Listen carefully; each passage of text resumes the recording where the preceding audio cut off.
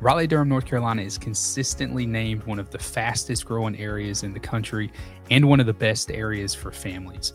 We cover everything real estate, recreation, restaurants, and just what makes Raleigh-Durham a great place to live. This is the RDU Buzz podcast. All right.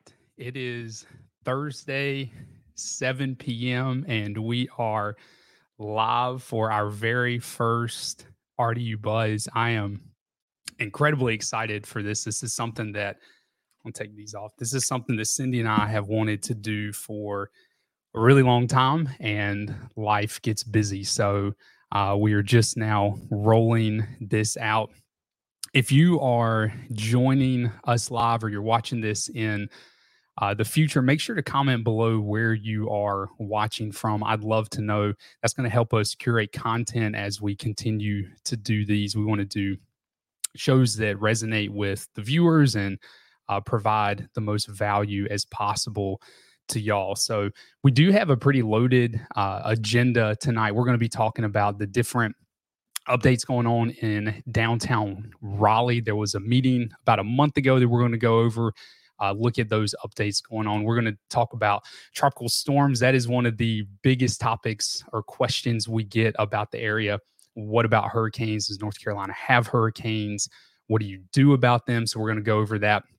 We're going to be talking about Torchy's Tacos, which is a new restaurant that just opened in Wake Forest. There is one in Raleigh. We're going to dig in to that. So we've got a whole host of topics we're going to be talking about today. We're going to dig into the housing market data at the very end of the call as well. But so I'm going to share the screen. I am still learning these platforms. So I'll share the screen here. Here we go.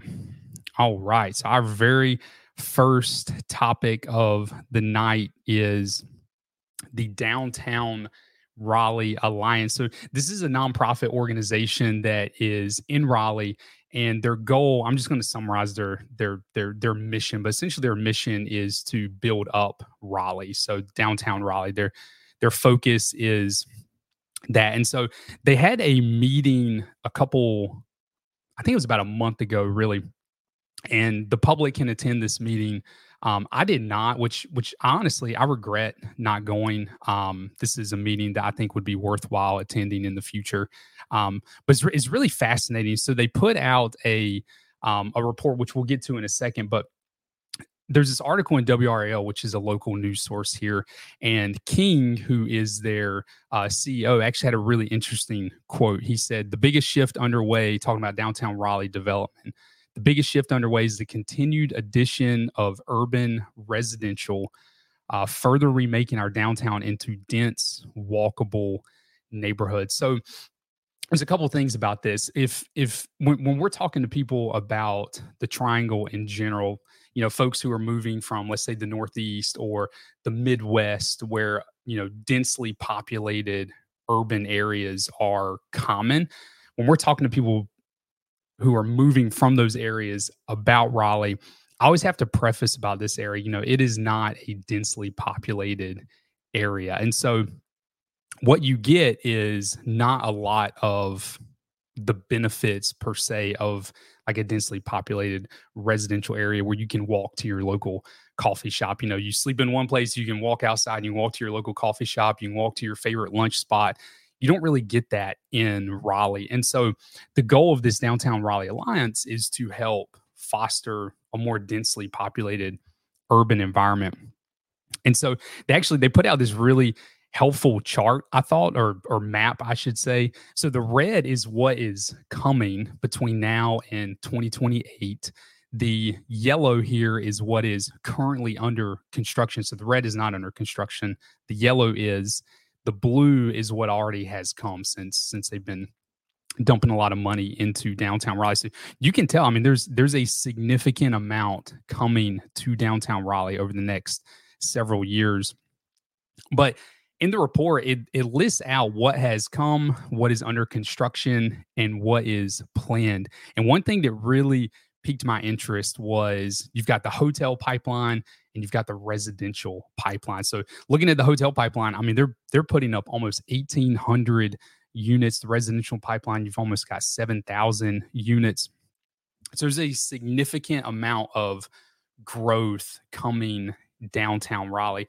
And when you think about this area in general growing, so I'm a big fan of the triangle growing into a more densely populated urban center. So a lot of the growth that we're experiencing is on the edges of the triangle, right? So you've got places like Fuquay that are really exploding new construction wise. You've got places like Clayton that are exploding new construction wise.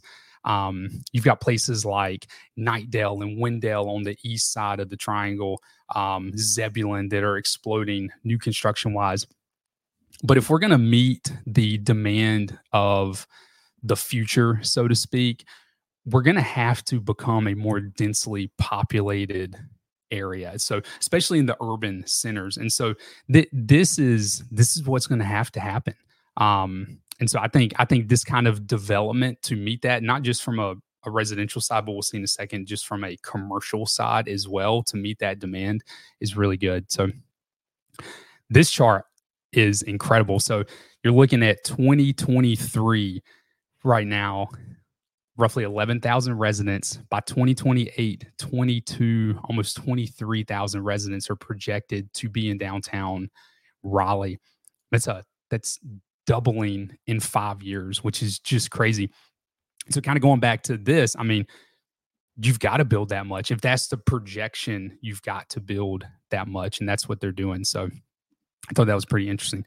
So this down here, the two grocery stores, that's what kind of caught my eye. Because one thing, when I look like a downtown Durham is a great example of this, where you have a ton of condos going up in downtown Durham, but you don't necessarily have grocery stores. You have one little local grocery store, which is great, but if we're going to become a more densely populated area, stuff like grocery stores are going to be a requirement. So I thought that was really interesting. They threw that in there.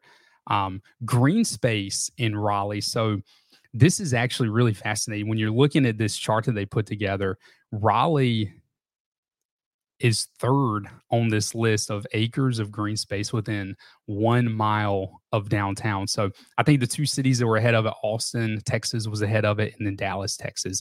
But Raleigh has 760 acres of green space. Now, a lot of that is going to be Dorothea Dix Park. I'm assuming it is, which is a really large park in downtown Raleigh. It's about 300 acres.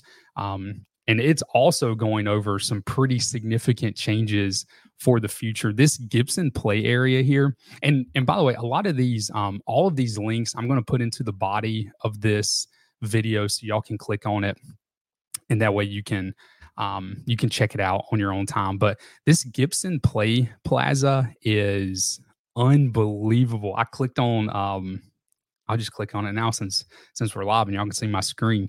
But this thing looks incredible. I was looking through some of the photos. Our kids, I mean, gosh, my kids would just absolutely love that. But this park is downtown Raleigh, and it's going through changes and developments to make it better. But part of that, 700 and some acres downtown Raleigh is, I'm assuming, Dorothea Dix Park, because it's such a large park. But in general, I mean, Raleigh, it packs a good punch when it comes to how much acreage of green space is within 1 mile of downtown. I think that's pretty cool. But all this in general, I mean, when I think of the growth in this area, I mean, I do the urban centers, Durham, Raleigh, are going to have to become more densely populated. And so we've got to build for that. We got to prepare for that. And so I think, seeing what is happening is good. So Downtown Raleigh Alliance, I think it's a really neat, it was a really neat meeting. I wish I would have gone to it, but the report is really, really, really incredible. So again, I'll put a link down below to that report that you can check out. So moving on to the next topic. So we had a tropical storm come through. I think it was last week. Came through the area, had a little bit of rain, a little bit of a little bit of wind, nothing crazy, but we get questions a lot with folks. I think, maybe they're moving from an area where natural disasters are common, or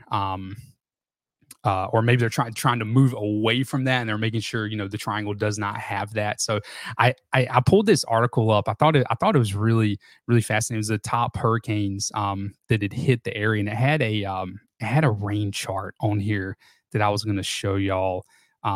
This is it right here. So this was with Hurricane Florence, which landed in 2018. So obviously, the triangle is not on the coast, right? So it's not like living in Florida or living at the beach. We're nowhere. I mean, we're 2.5 hours from the beach, but it's a good ways away, and it's far enough away that if a hurricane does make landfall, that by the time it reaches here, it's typically a tropical storm. Maybe it's a Category 1, but we don't get hit with hurricanes like Florida does, at least this far inland, right? And so I thought this chart was really helpful. When you look at Raleigh with Hurricane Florence, you're talking in some areas 4 to 8 inches, which is a significant amount of rain. But all this to say, I mean, this is a pretty rare event, and it's something that if I was moving to North Carolina, I wouldn't be concerned about. Now, if you're living at the coast, right, that's a completely different story.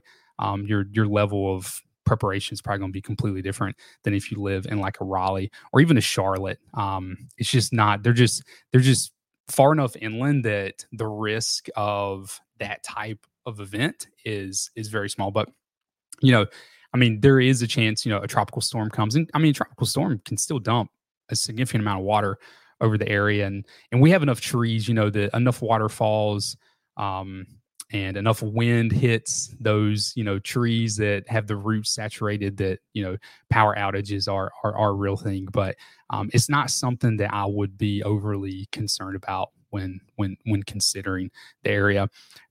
I'll be honest, our severe storms in the summer are typically worse than what you would experience, I think, with the hurricane coming into the area. So definitely not anything to be concerned about.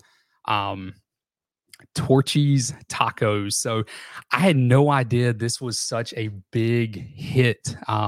So in 2021, Torchy's opened up their very first location in Raleigh. It was actually anchored by a Wegmans, just like the one in Wake Forest is anchored by Wegmans. And it opened, apparently, I must have been living under a rock because I don't remember any of this, but it opened, and I love tacos, but it opened to crowds of, according to this article, folks who relocated from Texas, because this is a restaurant based out of Texas. I think it's Austin. To just lines out the door for weeks and weeks.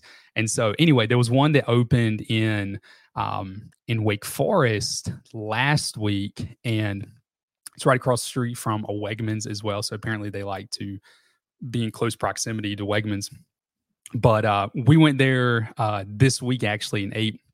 One of the agents on our team, Emily, she moved from Texas, and obviously it's a really big deal down there. So we went and ate with her, and it was absolutely incredible. So we're going to try to highlight a restaurant on each one of these calls through the week, and every single week. And so Torchy's is top of the list. I love tacos. Now, these tacos are like, they're not like your tacos you would get at like a food truck or something, that like a street taco. They're not that. It's like a flour tortilla, but the queso and the tacos, it was absolutely outstanding. So if you're in the Wake Forest area, definitely check out Torchy's Tacos. There's also one, there's the one in Raleigh as well, that's near the Wegmans in Raleigh. So definitely worth checking out. So but yeah, so that's our restaurant highlight of the night is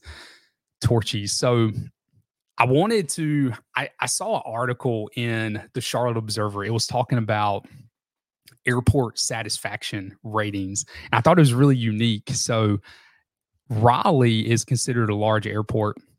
and they were ranked the fifth best airport according to this survey.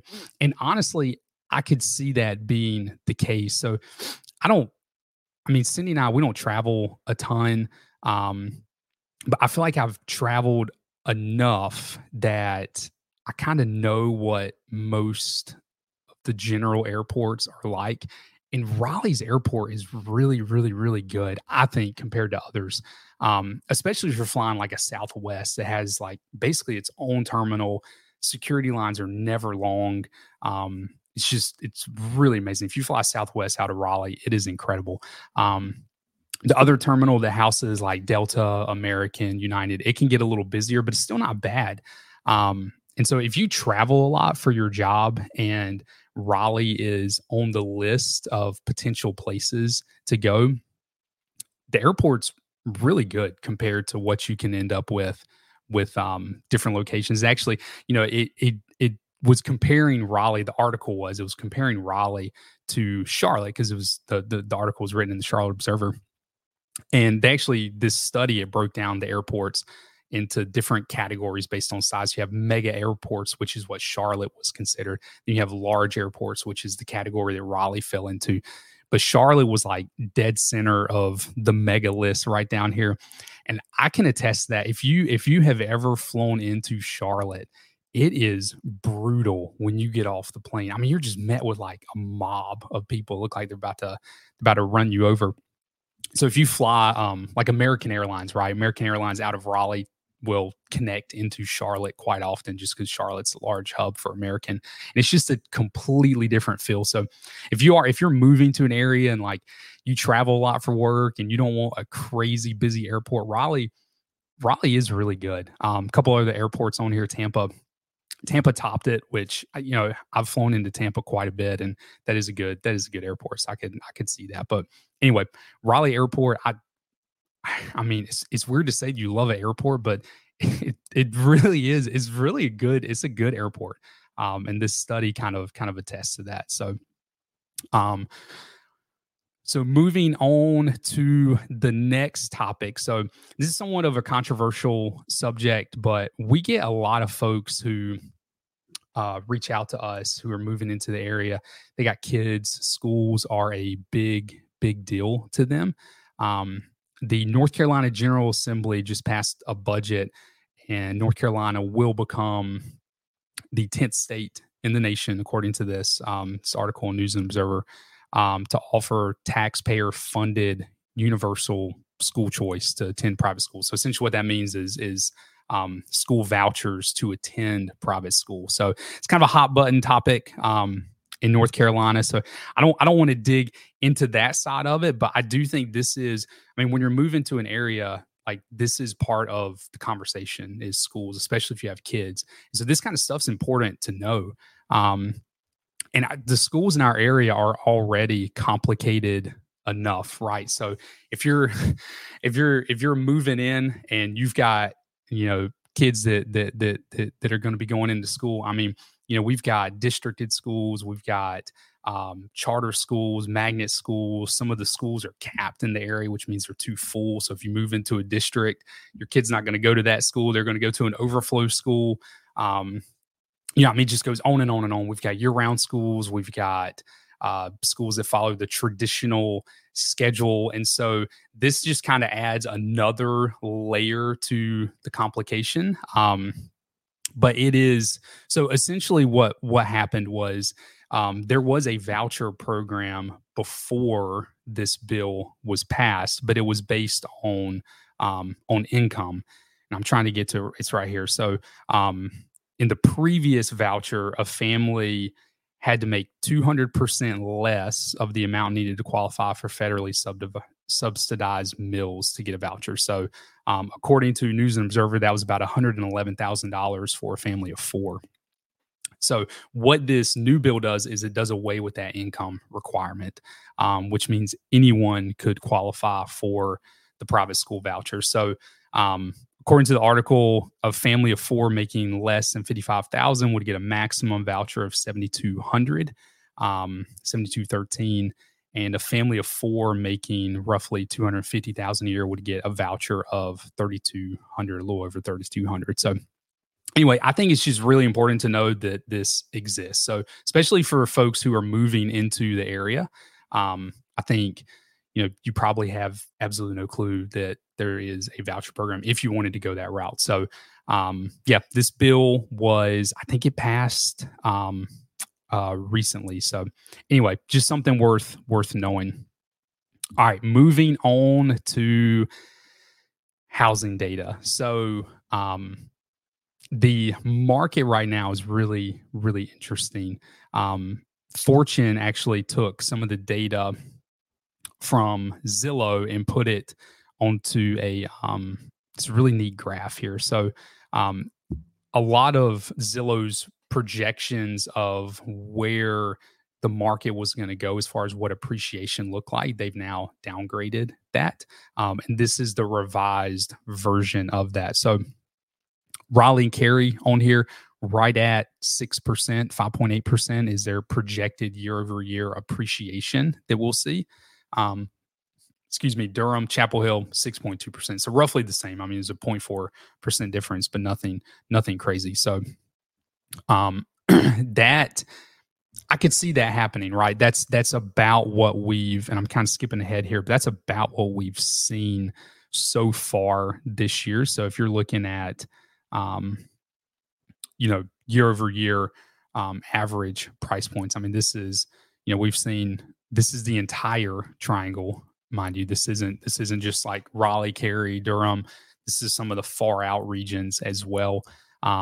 We've seen about 4% growth year over year from September of last year, which was 449,000, to September of this year, which was 467,000. So all that to say, with this Zillow chart, I mean, projecting roughly 6% in the triangle region year over year growth next year. I could see that becoming a thing. So part of what we're dealing with right now is this right here. And this is what probably all of you are feeling at home when you're thinking about buying or selling, is this 7.7% interest rate, which is just unbelievably high.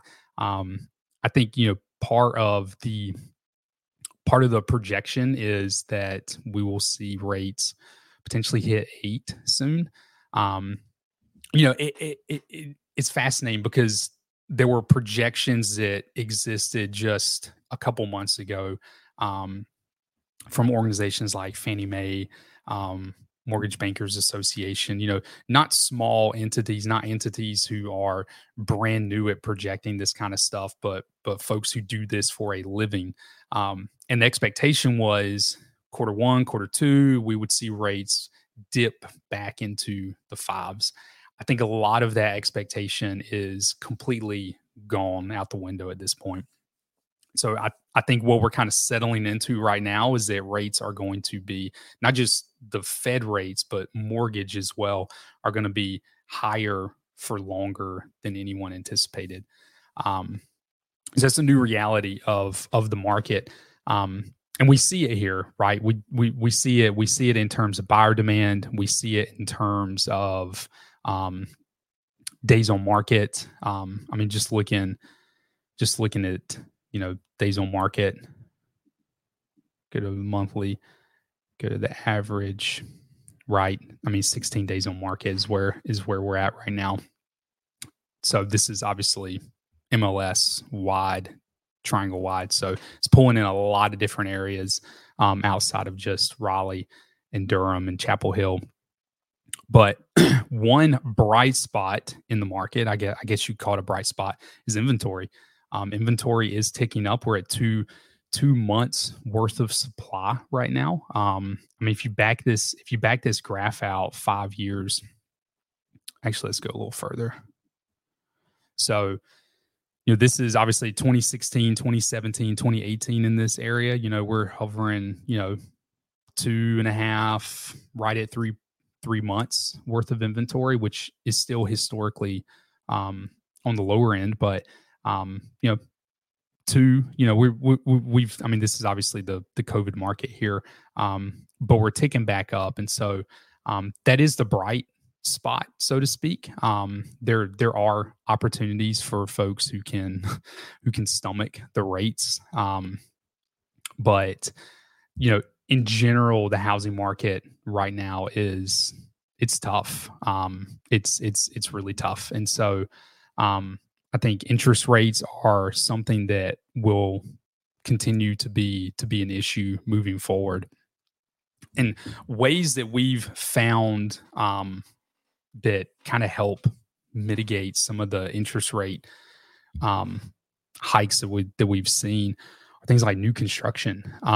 We've had far more clients go the new construction route this year than we have in the past. Like far more, from like 4 times more than we have in the past. And so a lot of that is builders can offer certain incentives, certain rates that you just can't compete with, right? You can't.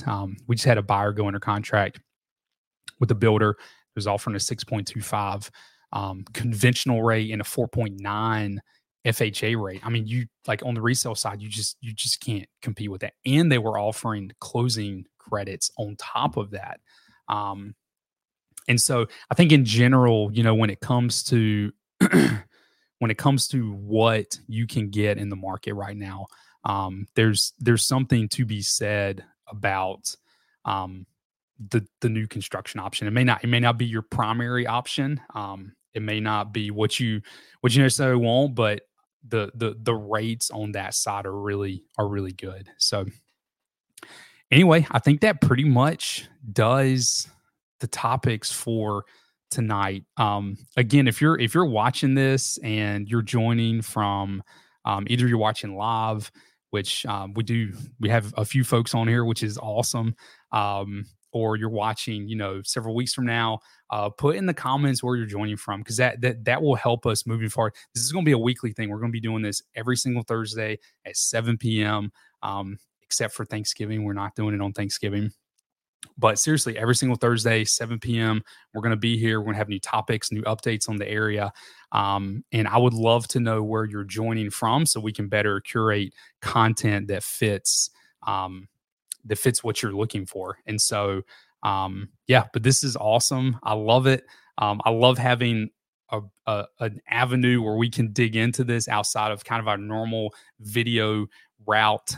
This kind of gives us a little more freedom to dig into some of these area updates. I think will be beneficial, not just for folks who are moving here, but also hopefully for folks who already live here. But again, thanks for joining, and I will see y'all next Thursday.